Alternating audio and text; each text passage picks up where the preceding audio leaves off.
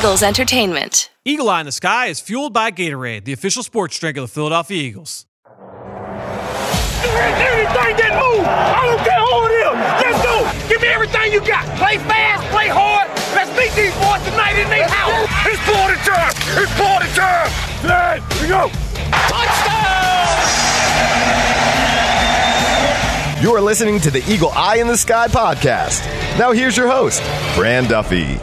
That's Red of the Week, and we're talking through a hard-fought loss as the Eagle Eye in the Sky podcast, fueled by Gatorade, continues. I'm Fran Duffy, and as always, I think we've got a great show for you here on episode number 279. At the top of this week's show, we've got Chalk Talk, where I chat with Greg Cosell about the Eagles and their Week 6 loss to the Baltimore Ravens. Obviously, there's a lot of good and plenty of bad to talk through on both sides of the ball, as there often is on any game, much less a loss. So Greg and I will do all of that in Chalk Talk. Before we get to that discussion, though, just a quick reminder, if you have not lately, please jump onto Apple Podcasts or Stitcher, leave us a rating, leave us a comment. And if you've got a question, I promise that we will answer it here on the show. If not here on this episode, the early in the week with Greg, then for sure later each week, on our episodes with Ben Fennell, where we always dive in deeper into the Eagles' upcoming matchup. By the way, if you are a fan of the NFL draft, or if you're starting to kind of, get that inkling that you want to start looking ahead, see who the top players are in next spring's draft, you can always catch Ben and I every single week, twice a week, over on the Journey to the Draft podcast, where, again, we're twice a week, just like we are right here on the Eagle Eye in the Sky podcast, fueled by Gatorade. All right, enough of that. Let's dive into our chat now with Greg Cosell in Chalk Talk. Let's get down to business. It's time for Chalk Talk. All right, well, joining me once again here on Chalk Talk on the Eagle Eye in the Sky podcast, fueled by Gatorade, my friend Greg Cosell. Greg, welcome back to the show, sir. Fran, good to be with you. Obviously, another tough loss here for the Eagles, and it's been a couple in a row now against two tough teams where we've seen some good, saw some bad. I said it earlier at the top of the show, and I thought we saw offensively it was kind of a tale of two halves, because that first half was about as ugly as it can get offensively, up until the latter stages of the second quarter, when they were able to generate a couple first downs and kind of get things going. Before we get into the game and some takeaways, we'll start the way we always start, and that's talking about the quarterback. Interested to kind of get your thoughts on Carson Wentz and his performance in this game. I thought it was a really gutsy performance. I mean, if you're just being realistic, you have to say that, right now, due to injury, the Eagles do not have a ton of talent on the offensive side of the ball. He was clearly under duress all game. The offensive line against a really, really good defense clearly struggled. And, Wentz just had to hang in there and just keep playing. So I wouldn't say it was pretty, but I thought it was really gutsy and competitive. And when you do put up 28 points against the Ravens defense, you'd have to say, when all's said and done, that that's a pretty good performance, because that Raven defense is a really tough assignment.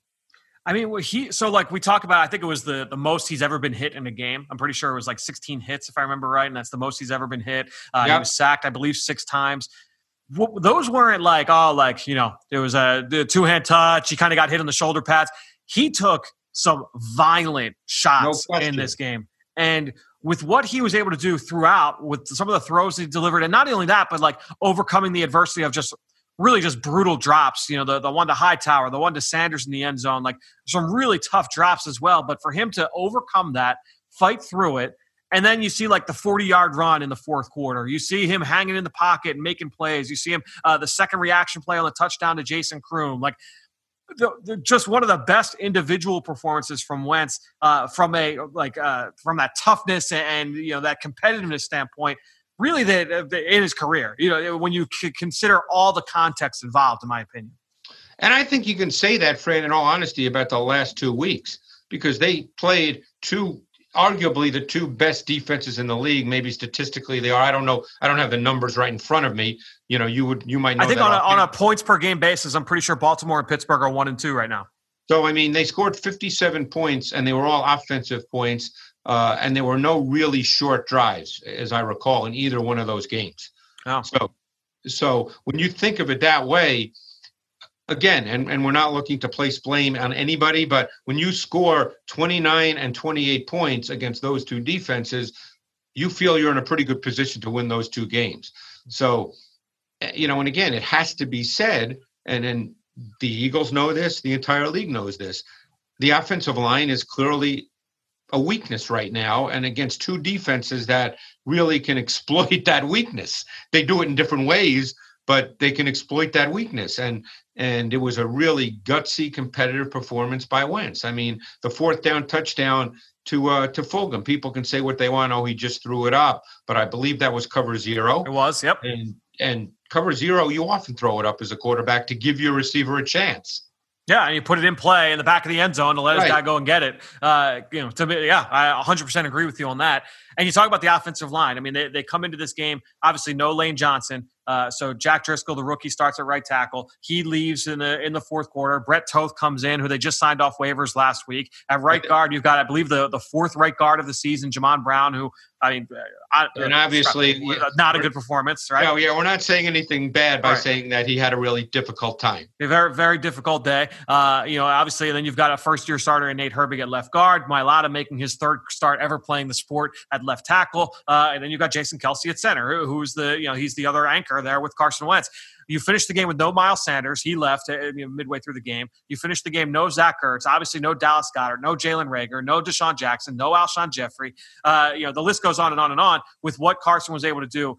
Truly just a courageous effort. And you didn't even mention the fact that Driscoll got hurt and Toth, who I also don't believe has ever played a regular season snap. Is that correct? I believe that to be correct, yes. I know he played in a preseason, but I do not believe he's ever taken a regular season snap. So, of course, what does a good defense do? On the second snap, they challenge him with a slot corner blitz. He sees it late. Humphrey sacks Wentz. Yep. Later in the fourth quarter, they challenge both Toth and Brown with a TE stunt. That was the interception that was overturned. But Bowser, the looper, got in clean, and he laid into Wentz on that throw. So, I mean, like you said, it was just one of many clean shots he took that were not just little love taps, that were real shots. No, I felt like every single one of those hits. I mean, even early, just every single one was just a brutal, violent hit, on Carson. And he kept getting right back up and fighting through it. When you talk about the issues along the offensive line, that impacts not just pass protection, obviously, but also the run game. And just another week where they're really struggling to get things going consistently. They had the one long run, but after that, it's just tough sledding for that group up front. They have not been able to generate consistent movement to be able to give those running backs any room to work. No, because essentially, Sanders, his numbers are great because of some long runs. But just like a week ago, he had the long touchdown run, and this week the long run that ended up being a touchdown on the fumble. But besides those two runs, they've generated nothing in the run game against either Pittsburgh or Baltimore. Yeah, and those runs obviously count, but when you're talking about overall the run game being effective, it just has not been the case over the course of the last couple of weeks. And I don't think that helps Sanders either, just because, again, we've said this throughout Miles, throughout his career, is that there are times where approaching line of scrimmage, he'll kind of chatter his feet. He's not always as decisive, kind of making his way through. So when there is those issues and the inconsistencies in the offensive line in the run game, that kind of feeds into that, and that gives him more problems. So they're going to have to continue to try and fix that. Hopefully, with reinforcements coming back, with Lane Johnson potentially being on the way back, Isaac Seumalo being on the way back soon, that can kind of help things. But look, that they're going to have to still get a couple of those positions figured out to get things going there in the run game. Let's real quickly talk about the pass catchers. We obviously saw a lot of Travis Fulgham again in the second half in particular. Was not as huge a factor in the first half. But John Hightower, I thought it was good to see him kind of bounce back after that early drop, which was a beautiful throw from Carson Wentz, right in the breadbasket. It goes right through his hands. Good to see Hightower bounce back and make that play down the field late in the third quarter as well. Yeah, I don't know how you felt, but I saw that live, and when I saw it live, it was one of those plays that happened in slow motion. You see the ball up there, and you see him open, and it took about 20 seconds for the ball to come down. And you're thinking, oh man, this might even be a touchdown, and then he drops it. But no, and that was the first series, and that was third and long, if I'm not mistaken. It was third and long. Yep. Yeah. So that was a killer because this was the kind of game where you knew that any chance you had to take advantage of. You couldn't leave any plays on the field. So let me ask you this, Greg, because they go into this game on Thursday night with, as reports are, and obviously nothing official yet, but reports are no Miles Sanders, reports are no Zach Ertz. status up in the air with the receivers we talked about. Obviously, no return of Dallas Goedert in sight. We'll have to wait and see. We're recording this Monday, 6:45, so we don't know Jalen Reagor's status either. So going into knowing this, I wanted to bring this conversation to Jalen Hurts. Like, do you think that we'll see more Jalen Hurts on Thursday night just because they need to find way? Well, we said this weeks ago when a couple of the receivers got hurt and Goddard got hurt. But now, playmakers just keep dropping. I feel like we might have to start seeing more Jalen Hurts with him on the field alongside Carson Wentz, just because they have to find ways to manufacture offense. The run game really was only very effective when Hurts was on the field, and you had that element added into the offense. Yeah, I have mixed feelings about that. I mean, I don't disagree with what you're saying, and I think you're going to see that. But I think you have to be a little careful about that. We'll see, but I think it will happen. I really believe it will, just because they basically do not have playmakers. I mean, I guess if you're a fantasy guy, Jason Crew might be your guy on Thursday night. But that's the thing. It's like, if you're talking about trying to get your best guys on the field, what are the things that work for you? The offense, I think was it the first 5 drives or the first 6 drives? It was all 3 and outs with negative negative yardage and the fumble on the first play of a drive. They could not get anything going. And I feel like the spark was, all right, we'll get Jalen Hurts in there and you run a couple option plays, and that kind of got the offense moving, and things started working from there. No, we had the 20-yard run, and then they had a couple of other plays which really didn't gain any yards, but they looked exciting. So, but you're right. I think I would not be surprised if Jalen Hurts plays 15 to 20 snaps Thursday night. Yeah, I mean, I think coming into this game, it was 12 snaps, and 6 of them went for first downs. I think coming out of it, it's 18 snaps, and half of them went for first downs and touchdowns. For all the things involved, it's tough to argue with that level of efficiency. And obviously, it is a small sample size, but with a team that's personnel wise, with all the injuries, they're almost grasping at straws. They're going to have to find ways to be able to move the ball. I mean, again, I believe it will happen. And you can make the argument that it's smacks of desperation, but they're probably in desperation mode because they don't have players. But I was not joking about Jason Crew. He played in Buffalo, and I watched him there, and He's actually a very athletic tight end. He went to college as a wide receiver. I imagine he's going to get snaps on Thursday night. Certainly if Zach Ertz is not playing, Jason Crew is going to get snaps. And he's actually got athleticism and speed. So I'm not sitting here telling you he's going to go 8 for 130, but he's an intriguing player. And again, I don't know how much of the offense he knows at this point. It's a different offense than where he's been. So, but he does have athleticism and speed. And Hakeem Butler, the Eagles have as their third tight end right now as well. And he's been here for 2-3 weeks now. A couple weeks now. So what were your thoughts on Hakeem Butler? Obviously, he was a receiver at Iowa State, but a big kid. And I liked him a lot, as you know, Fran. I thought he was a wide receiver. And again, I don't know what happened in Arizona. I certainly don't know the kid, but I thought that he was a legitimate wideout coming to the NFL. So I can't tell you what happened. I know he's being talked about and was signed theoretically as a tight end, but I think he certainly can be a flexed player. Real quick, we talked about the offensive line. I didn't ask you about Jordan Mailata before we moved to the defense. What were your thoughts on Jordan Mailata in his third start? I think he's doing okay. I mean, I don't think he's the problem. I didn't think he was the problem in this game. So I think he's doing okay. I don't study him on every play. You probably do. What are your thoughts? I'll tell you what, Greg, just real quick because this obviously isn't impactful in terms of his overall performance in the game. I don't know if you noticed this, but on the fumble in the first half by Carson Wentz in the zone read, Jordan Mailata. Oh my goodness!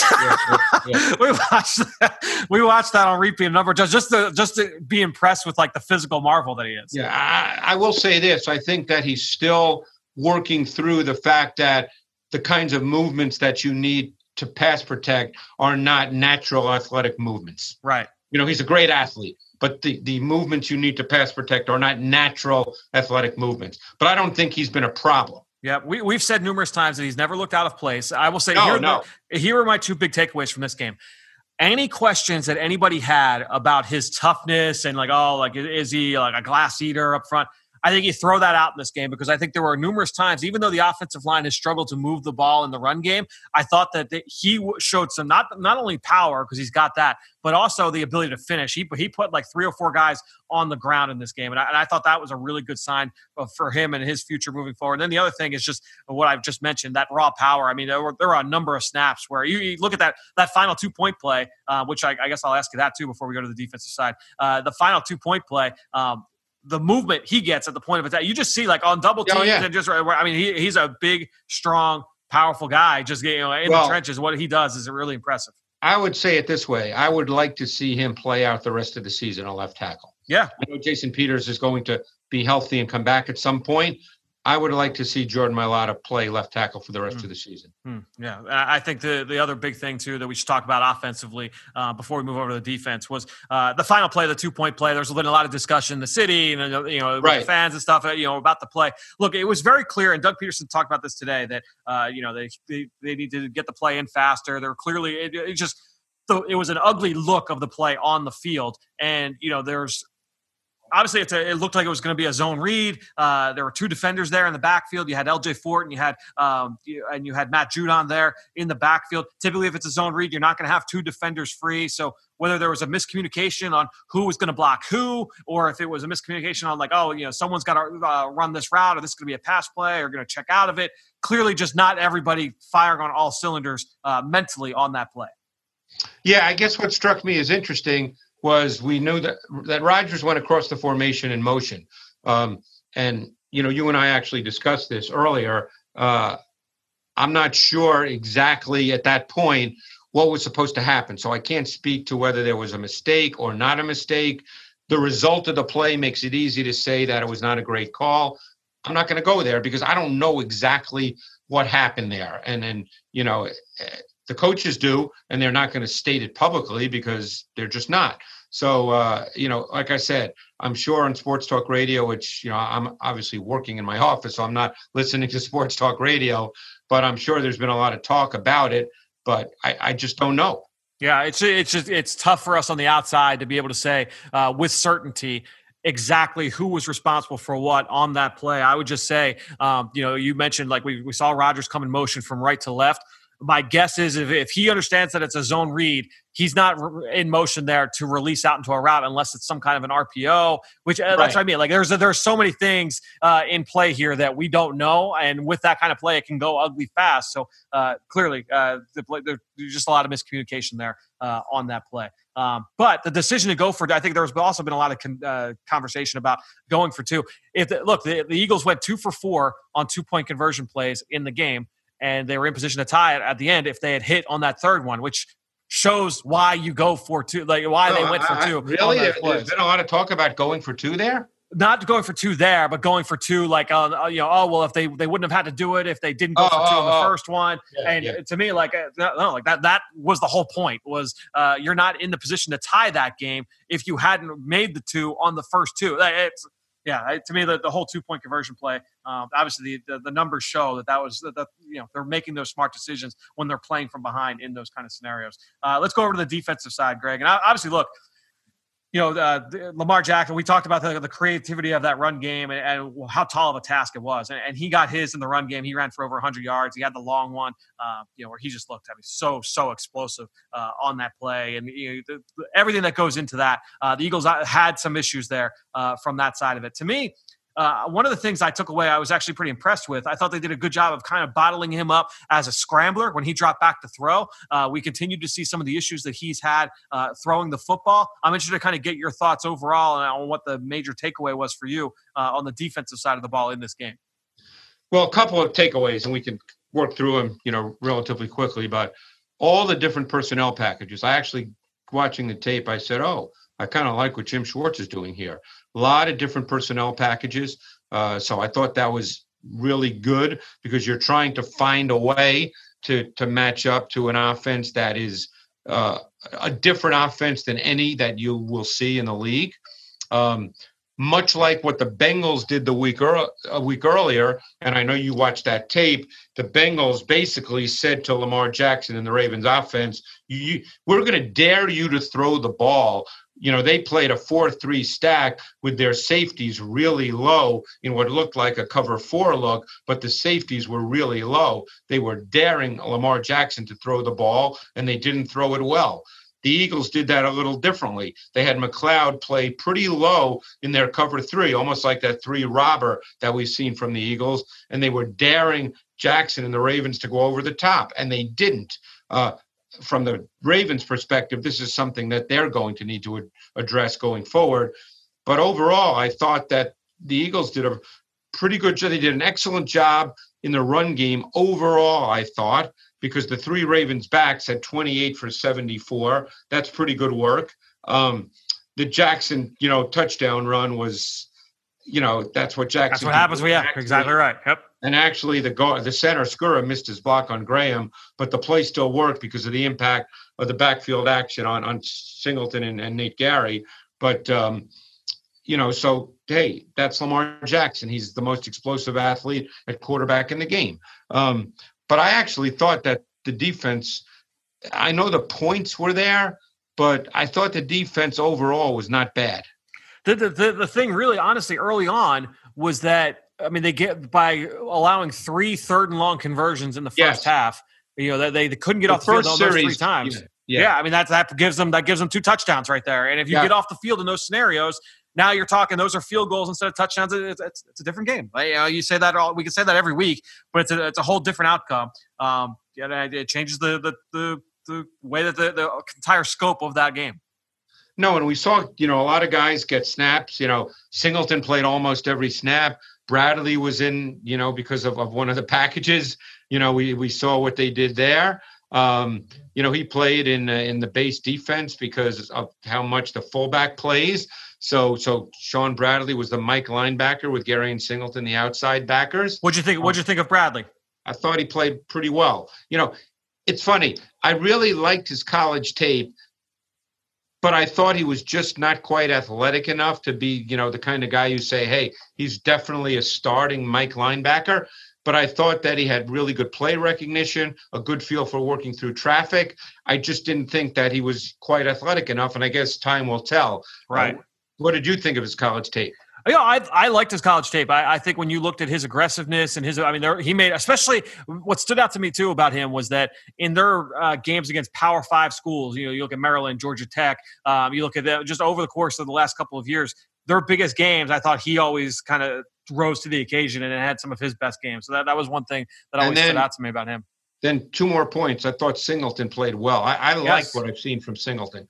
You could make the argument he's their best linebacker right now. I thought this was his best game, too. I thought when you saw him he's always been really decisive getting downhill in the run game. But for sure. Yeah, that's one of his best traits. And then he defeated some blocks with quickness as well in this game, too. He played 90% of the snaps, Fran. Yeah. I thought he did it. And then we saw Davion Taylor get in, versus 22 personnel. I didn't get a great feel for him in the 10 or 11 snaps he played, but he obviously was his first game active, I believe. And, he played, 10, 11 snaps. Yeah, I don't remember it being – I was actually planning on, after we're done here, I'm actually going to go back and watch just those plays because I'm going to post a couple of them on Twitter. There are a couple of them that just from memory – you kind of saw the speed in the open field. It was actually on the. There was one where you saw him run down. It was Lamar. It was the game-sealing play. The 21-yarder that ended the game. Yes, exactly. You saw and that was. That's a play that's in their playbook. It's there's just the naked keeper, and he just goes out the back door. But you just kind of saw the speed there from Taylor in the open field for sure. So I thought they did some really good things. I thought McLeod again stood out in this game, especially playing downhill in the run game. He's had a good year. He's had a good year so far. I would agree with you. He stands out on tape. Were you surprised they did not match Slay up to Brown? A little bit. And I think because Roby, we didn't mention the fact that Roby was the outside corner in this game and Mills was back playing safety. Yeah, so to me, here's the way I look at that. Knowing that they're going into a short week this week, Avonte Maddox did practice on a limited basis last week. I wonder if they kind of thought, look, we're getting Will Parks back. Let's get into our safety rotation the way that we plan to moving forward with both Mills and Parks working together, more big nickel, more dime, with both Parks and Mills on the field as safeties. And then, that now next week on the short week of prep, Avonte just plugs in at right corner, and we're not trying to make these kind of adjustments and get everybody used to doing it short week. On the short week. that could be it. That's a great point. But I think Parks will end up being really important to this defense. Yeah, and I thought, in this game, we saw him play, but obviously plenty because of the way that Baltimore lines up from a personnel standpoint with their heavy personnel, their base personnel. But he's going to be a big factor in terms of, how often they're playing in base defense with 3 linebackers on the field. I think you'll see more of the big nickel with him, and you'll see more certainly of heavy dime with him on the field. And I think that that's certainly an upgrade for the Eagles. I agree. So it's good to be able to get him back. It was good to see him back on the field. I don't think there was anything else. I guess defensive line-wise, I thought Josh Sweat had a good game. Honestly, a lot of the linemen really I thought Fletcher Cox was really good in this game. Brandon Graham, Malik Jackson was really active. Josh Sweat had a couple of really nice flash plays. Derek Barnett was really physical and violent. I thought the defensive line overall, looked pretty good in this game. Yeah, I agree with you. I mean, I think that it was a weird game in the sense that the Ravens obviously put up points, but I don't feel like the Ravens did a lot consistently. They obviously, that first drive did set a bit of a tone because they did convert those third downs. That was the tough part. Yep. Those ended up being obviously critical. But I thought the Eagles did a nice job in the second half. They played a lot of one robber on 3rd and long, which is a good coverage against Lamar because McLeod is basically sitting there as kind of a robber spy. So I thought that's a good coverage against Lamar Jackson. And I think they did that 3 Most times on 3rd and long in the second half. Yep. Yeah, I think to me that this was, and honestly, this is what we've seen from Baltimore this year, right? Where the offense, you just don't get the feel like they're operating on all cylinders yet. And, the defense, the defense didn't really get crushed. But at the end of the game, they put up 25 points, 28 points, 30 points, and they win the game. That's kind of been Baltimore this year. Unfortunately, the Eagles on the opposite end of that in this matchup. So, Greg, with that being said, let's close the book on week 6. Let's move over to week 7 and look at this Eagles-Giants game on Thursday night. Obviously, a short turnaround here. Give us an elevator speech. Look, they're missing Saquon Barkley offensively, right? And obviously, he's their blue-chip player. They haven't had a ton of other injuries, I don't think, on the offensive side of the football. As I kind of open up my notes on those guys. No, I mean, they're Sterling Shepard's on injury reserve as well, and that's certainly a loss. They lost Nate Solder to an opt-out in the summer. But outside of that, this is an offense that they've struggled. Throwing the ball, running the football. I think that Daniel Jones has shown some flashes. He's just, he's under constant duress from this offensive line. The pass catchers just aren't quite up to snuff yet. The run game has not been able to get going without Saquon. So it's been tough for them offensively. It's been difficult. Look, Jones is an easy guy to blame because they're the O-line. See, I think they thought their O-line would be better. And again, not that it would be a top 5 O-line in the league, but I think they thought they'd plug Andrew Thomas right in a left tackle. He's been up and down. I think given who they have across the O-line, they did think it would be a better group, but they've not been able to generate any consistency running the ball. Obviously, Barkley's not there. And in pass protection's been tough. And Daniel Jones he's a guy that I think it's in his DNA to stand and deliver the football even under duress. But at some point, that's hard to do. And no matter what a quarterback, what his DNA is, I think you start to just anticipate and perceive pressure. I mean, look at the interception he threw this week against the Washington football team in the end zone to Fuller, where, he's trying to make a throw and there's pressure. And, you just make a throw and he'll advise throw. But if he has time, he can look good throwing the football without question. To me, talking about their run game, their best version of their run game is with Daniel Jones on zone reads, man. I mean, that's where they've had, honestly, the most success. Devontae Freeman, they brought in a couple weeks ago. He has struggled to really kind of get going. He's never been like a blue chip physical talent. Obviously, a lot of what we've always liked about Devontae Freeman was, his decisiveness, his instincts, his ability to kind of make that first man miss. He's not an explosive athlete. He's not a powerful guy, but just his ability to make that first man miss and be decisive. That's just been tough with the play of this offensive line so far. So he has kind of struggled. But Jones, a very athletic player. I mean, this is a guy, when he does take off, he's got the ability to hurt you on the ground. I'm pretty sure he had a long one this week. He's had a couple long ones over the course of the season. And in some ways, just like you talked about Jalen Hurts with the Eagles, I think they might have to try to rely on that a little more just to try to create some opportunities for their offense. Yeah. And then looking at their offensive line, the rookie top 5 pick, Andrew Thomas, has been at left tackle every week except for this week. He did get benched this week due to, and I think it was a broken rule off the field. That's what they said, yes. Yeah, they said it was not performance-based. He has not played particularly well. No, he's not. Yeah, it seemed like early on that he was getting beat a lot high side, with speed rushes. And I feel like he started then to counter that with oversetting, and then he was getting beat while the inside moves. So it's just been kind of a welcome to the NFL start of the season here for Andrew Thomas, which has been tough for the Giants because you look around the league and you see the way Becton has played when healthy. You look at Jedrick Wills, you look at Tristan Wirfs, all those other tackles have all found success early on. He has been the lone guy who has struggled for that position. And as we talked about leading up to the draft, there are a lot of people who felt that he was just sort of a model of consistency and would step right in and maybe not be an all-pro Hall of Famer, but be able to play right from day one and be really solid. Yep. And he's very, very inconsistent. And you hit on a really good point. I think he struggled with the edge. And then the last thing you want is to get beat off the edge. So what do? You just open the gate. You don't open the gate. You try to close the gate way too fast. Right. And that causes other problems. Yeah, he's opening the other gate. That's the problem. He's the other gate, inside. exactly. He's over the inside gate. And then Will Hernandez. I think we kind of know what Will Hernandez is at this point. He's a big, powerful kid, but he's a little bit limited physically. And then you have Nick Gates, who I think is a first or second year starter out of Nebraska. He was an athletic kid, a little bit undersized. I believe he was a tackle in Nebraska because I remember doing it. Yes, I believe so. And then Kevin Zeitler is a solid player at right guard. He's fine. And then Cameron Fleming has kind of been a journeyman. He's kind of bounced around a couple different teams. He played for both Jason Garrett in Dallas as well as Joe Judge in New England. So he had connections there, came in and became the starter at right tackle. It's just a line that has not played particularly well. Interesting to get your thoughts just in case that suspension holds up for another week. I'm not sure if it is or not. I don't think it will. I was going to say, did you get any kind of feel for Matt Pert, who was the 3rd round pick out of UConn? He started in place of Andrew Thomas at left tackle. Yeah. You know what? I kind of like Matt. I think it's Pyard, isn't it? Is it? Okay. I think so, but I could be wrong. But he was an intriguing guy to watch coming out of Connecticut. Did you look at him? I did. Oh, yeah. He's an athletic kid. Really athletic, really big kid, long arms.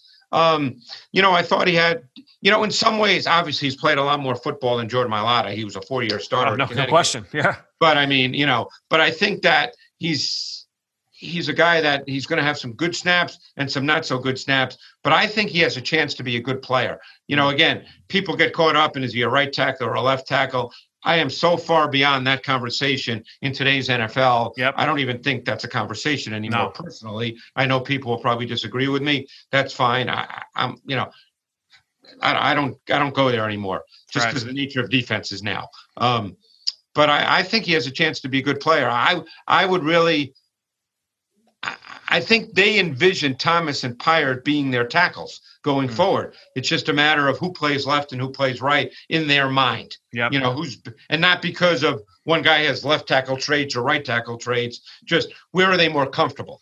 Yeah, and Thomas had played both, at Georgia. He was a left tackle last year, but he played right tackle the year before. Let's quickly go to the pass catchers. The guy is Darius Slayton, right? I mean, in terms of he's got all 3 of their touchdowns through the air. I will say, he's got 41 targets through the first 6 games. Evan Ingram only has 38. Only 3 less. So he is a highly targeted player, but in terms of usage, Slayton is obviously the big play threat. They haven't really leveraged Ingram vertically. A lot of his routes, slants, sticks, shallows. It's all kind of short stuff, quick game, Jason Witten style stuff with Evan Ingram. But certainly Darius Slayton is the big play threat. And that surprises me about Ingram because I think one of the reasons you draft him, and given what his traits are, I remember he ran 4.4. Yeah, I was going to say he ran a 4.4 at the combine. You were there. I was there. That's what was so impressive about him. So maybe they feel that it's a pass protection issue, but there's no question that Slayton is the guy that you have to be most concerned about vertically, because the last thing you want to do, you want to have to make this giant offense have to go 12, 13 plays to score, and the Eagles obviously, look, this week they played a ton more zone than they have for obvious reasons, Lamar Jackson. They've been playing a lot of man. I wonder if they'll stay with more zone, because you want to make the Giants have to execute snap after snap after snap. And also, you're going to feel as if your D-line is clearly the dominant unit versus the Giants' O-line. So why give Slayton an opportunity to run by your corners? Now, Slay did not match up to Hollywood Brown last week. Does Slay match up to Darius Slayton? You would think so, but, I was surprised he didn't match up to Hollywood Brown. But the last thing you want, and I like Slay a lot, but even Slay can be burned over the top. That's the last thing you want to have happen in this game. Yeah, I mean, that's how they've been getting their points. This is a team that's averaging less than 17 a game. And as I said, he has got their 3 pass catching, their 3 receiving touchdowns. So, keep him on lockdown, and you should have success in this game. And that seems to be a recipe for success against this outfit. The only other real pass catcher I would say you put on in terms of proven NFL success right now, because they brought in Austin Mack. They promoted him from the practice squad last week. I know he had a solid camp out of Ohio State, undrafted free agent. But after that, it's CJ Board at the receiver position. Yep. The other guy is Golden Tate. Now, Board got hurt, I think, this week. I think that's right. Yeah, I think it was a shoulder off. That's right. Yes, exactly. So, yeah. I think you're looking at obviously Slayton. You look at Golden Tate, mostly from the slot as well as at Z, but shallows, slant routes, option routes, some double moves on the inside, but he's working in the slot in the intermediate area. Yeah, so it's just not a very good offense. I mean, again, an NFL game, you never know what's going to happen, and you certainly don't want to go in here saying, "Oh, the Eagles are just going to dominate." But this is an offense right now. When you look at it on tape, there's not a lot to hang your hat on, which is why you cannot get beat by the big play. It's an NFL offense. They'll make a few plays, but you cannot give up long touchdowns. You just cannot. They've shown look, they had not scored a touchdown, in 4 weeks, something like that?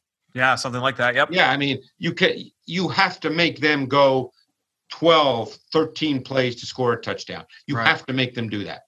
So let's get over to the defensive side. And this is a defense that's coached by Patrick Graham, who was a Bill Belichick disciple, worked with Joe Judge in New England. He was the defensive coordinator for Brian Flores last year in Miami. So the Eagles have faced Graham defense in the most recent past. The basic outline, ton of man coverage. They will disguise some things, but a ton of man coverage, and you're going to get some diversity in terms of their fronts and their looks and things of that nature. But on the back end, going to be a ton of man. Is there any other big takeaways there? Because they've not played as much man as I think they play man. And 2-man is something they play a lot of, but they've actually played a lot more zone in recent weeks. So I'm going to be curious, what their plan is here. They play a ton of sub. It's a ton of sub package. Yep. A ton of sub packages. And, they've got some players on the back end. Bradbury's a good pro. Logan Ryan can line up and do a lot of different things for you, as can Jabril Peppers. So Love, who was a college corner, is basically their post safety. Right. Yep.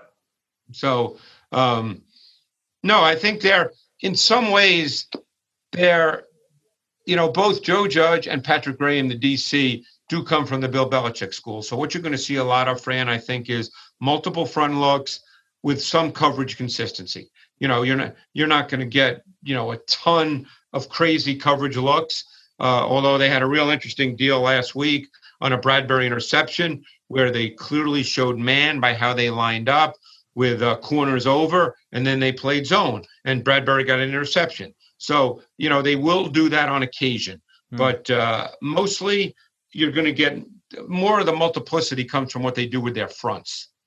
Right, exactly. I mean, and when you look at it, that's if you're talking about who are the best players on this defense. To me, I'd go number 97. I'm going to go Dexter Lawrence. I mean, that guy has the ability to be a real disruptor on the inside. Yes. He's not a quick. This isn't Aaron Donald in terms of play style. This is big, physical, hulking nose tackle that can really wreck things inside. And that has been the kind of player that has given Jason Kelce trouble over the course of his career.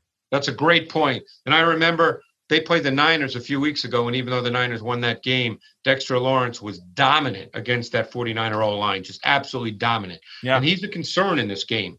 And Leonard Williams has sort of had some flashes this year. He had a sack last week. Yeah. I think he's got 3. He's kind of been forgotten because he was a high pick, I think the 5th pick in a draft, and people expected him to be a big sack guy, and it certainly didn't work out with the Jets. But I think he's had some positive snaps this year. Yeah, to me, that is the strength. When you look at what's the group that is the most well put together, you look at that 3-man front. You have Dalvin Tomlinson at nose tackle, Dexter Lawrence and Leonard Williams on either side of them.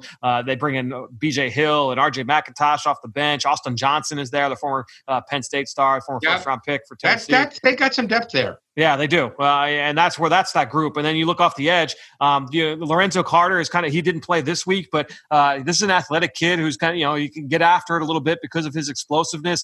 Marcus Golden they brought back late in the preseason to get him back. He was their leading sack guy a year ago. They brought in Kyler Fackrell in free agency, who's kind of been a do everything guy, kind of a utility player throughout the course of his career. But with how they're playing, he's used often on different stunts, and he can on a defense like this. He can be he's not this guy, but he can be like a Kyle Van Noy type of player, right?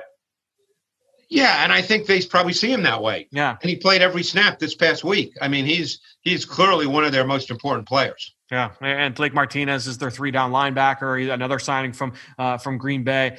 You mentioned James Bradbury. He's their top corner. How have they been using him in your mind in terms of matching people? Not that I don't know if they're going to match him up to anybody, but how have they been using him over the course of the season? Almost hard to figure because I'm looking at the Giants' schedule because a couple of weeks ago, he matched up to Allen Robinson, traveled with him, did not match up to McLaurin. So, I mean, I don't know what their thought process is. My guess is he won't match up to anybody on the Eagles, but who knows? I mean, I don't think Fulgham is a guy you're going to say, even though he's almost turned into the Eagles' number 1 receiver in 2 weeks. I was going to say, speak for yourself, Greg. I don't know. Yeah. I don't know. But, I mean, sometimes they've matched him up and other times they haven't. So I don't know what their thought process is. When all the coaches at 11 o'clock at night are drinking their scotch and putting their game plans together, I don't know how they see that on a week-to-week basis. Are you like up at night, like drinking scotch, like as you're watching film? No. That's not the go-to. And by the way, when it gets to be 11 o'clock, I'm asleep. I mean, when you get to some teams, like I got to think like the scotch is going to be that's like a necessity, right? Maybe the Giants. Right, exactly right. Well, Greg, look, it's an NFC East matchup. This is going to be pivotal. This is huge for the Eagles because while this stretch of this past 3 games, was tough, and we knew that going in, this next 3 with the Giants twice and the Dallas Cowboys, I mean, this is season defining right now, right? I think this game is really important, not just because they have to win. That's not my point. But given that the points they put up against the 2 best defenses in the NFL, I'm not saying they should put up 45 against the Giants. That's not my point. But there has to be – the offense, to me, has to look good this week. There has to be some – and I know they're missing players. Like you said, a lot of players. Is out. I don't know. Is Corey Clement the number 1 back? Yeah, I mean, that's a good I would question. think so. That's a good question. I think you're going to have to run the ball, and I don't know if Boston Scott's getting, 15 or 18 carries. He was the guy. I remember that game on Monday Night Football. It was a Monday night last year. He was a big fixture in that game. Yeah. Against those 2 teams. I think the offense has to have some kind of feel of continuity. Their O-line has to be able to play better. I think they need to score within the context of the game, not feel like, hey, we're all of a sudden late in the third quarter and we're in a 7-3 game. Right. No, it's going to be a big matchup, and I'm excited to talk about it with you next week. We'll be back Monday. I know the game is playing Thursday. We'll be back Monday night to break it all down. Greg, thanks so much for joining us once again here on the Eagle Eye in the Sky podcast, fueled by Gatorade. All right, Fran, thanks. Before we keep going with this episode, it is really important to me that I talk about voting. Now, depending on when you're listening to this episode, we are just 2 weeks away from Election Day, and that deadline to register to vote has very likely passed in your state. Last week here on the show, I talked about mail-in voting and why it's both perfectly safe and perfectly legal to fill out a mail-in ballot. So this week, I wanted to talk about the importance of voting. There's been a lot of discussion about how important the 2020 election is. Why is that? Not only is it a presidential election where we will figure out a new president, a new vice president, but voters will also choose 11 governors, 35 U.S. senators, 435 members of the U.S. House of Representatives, as well as hundreds of state and local officials. That's just from an individual candidate standpoint. But then you start thinking about what you're voting for. What are the issues that are important to you? When you're voting at the national level, you're making your opinion heard on issues like national security, global policy, international commerce, taxes, medicine and food safety standards, the postal service, the list goes on and on. Then you go down to the state level. That's where you're voting on issues like public education, auto insurance, highway maintenance, environmental protection at both the state land, and then even things like fishing and hunting licenses. Then you get down to the local level, and that's where things like school lunches, local judges, police, recreation programs for kids, housing and zoning, public transportation, public services. Not all of these issues are going to be important to every single one of you listening at home, but some of them are, right? And at every low level of government, there are things that either impact your day-to-day life, they may align with your views on society, or impact the bottom line for you at the end of the day or at the end of the tax season, right? So remember, 100 million eligible voters did not participate in the general election 4 years ago. Please do what you can to help lower that number. It is all of our civic duty to make sure that we get out and all of our voices are heard. Get out and vote on November 3rd. Well, great stuff this week from Greg, who you can follow on Twitter, just like I do, at Greg Cosell. And while you're at it, I'm at Eagles XOs. That's where I post all the podcasts I'm a part of and all of our X's and O's content that we produce at PhiladelphiaEagles.com. And you know, I greatly appreciate everybody that promotes this podcast on all forms of social media. That's one way to support the show. But the other way is to go into Apple Podcasts or Stitcher, give us a rating, or even leave us a comment. I wanted to give a shout out today to someone who left a rating and left a comment, and that's DNogs58, who left a 5-star review on Apple Podcast saying, appreciate this podcast so much. Question: Eagles have essentially been a 500 team since 2017. It seems that they cannot find an identity as to who they are. Why do you think that is? I watch other NFL teams who are consistently good. Why not the Birds in year 5 of the Carson Wentz era? So to me, and it's a good question, I think that it's multi-prongs, right? And I think the big thing, and it's just been a resounding theme with this team over the last couple of years, even in the Super Bowl year, was injuries, right? And I think whenever you have injuries, you are going to, especially the amount of injuries that the Eagles have had, and a lot of teams are dealing with that this year just because of the unique offseason. When you have a lot of injuries, you have to change your identity almost on a weekly basis, especially when you're having them to the volume that the Eagles have had them this year.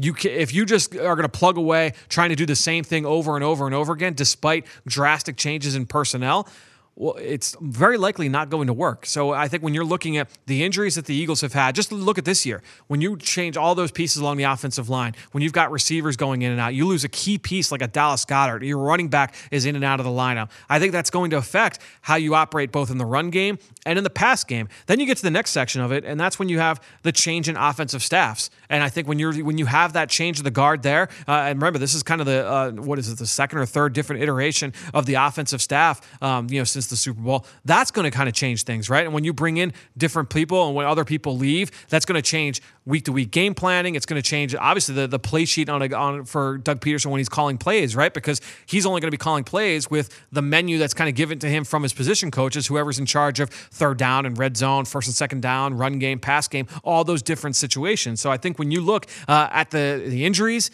and the change in coaching staffs, that's certainly going to lead to differences on what the team looks like on a pretty consistent basis. And then the other big thing too, and this shouldn't be discounted because I think when you look around the NFL, this is how it goes with quarterbacks, is as Carson Wentz gets older and more established and a bigger part of not just the locker room, but also in developing the game plan. This is the case with every single franchise quarterback. Those guys are going to have more input, and that's the way it should be, is that you want to run plays that your quarterback feels comfortable with. So as Carson Wentz becomes more and more acclimated to the league, he's going to have things that he likes, and he's going to want them put into the game plan as well. So when you're talking about all these different moving factors, injuries being a big part of it, and I would say probably the primary thing, that's why I kind of brought that up first. I think that's why you haven't seen necessarily a level of consistency in terms of how this team offensively tries to attack opposing defenses. And I think you look at the same thing on the defensive side. When you have changes in scheme and changes in personnel, that's going to change ultimately how you're going to try and attack opposing offenses. Obviously, there's been a little bit more continuity on the defensive side, both personnel-wise and coaching-wise. So I think that's why you've kind of seen less change there from a schematic standpoint. But to your question, I think that's why. I think those are really the big things as to why we've kind of seen the question that you're bringing up. So special thanks to Greg Cosell this week. Great question from you, D-Nogs. Special thanks to all of you guys out there for your continued support of this show and all the rest of our podcast offerings here at Eagles Entertainment. All that being said, I think that'll do it. Another show in the books here on the Eagle Eye in the Sky podcast, fueled by Gatorade, for everybody here at the NovaCare Complex. I am Fran Duffy. We'll talk to you later this week.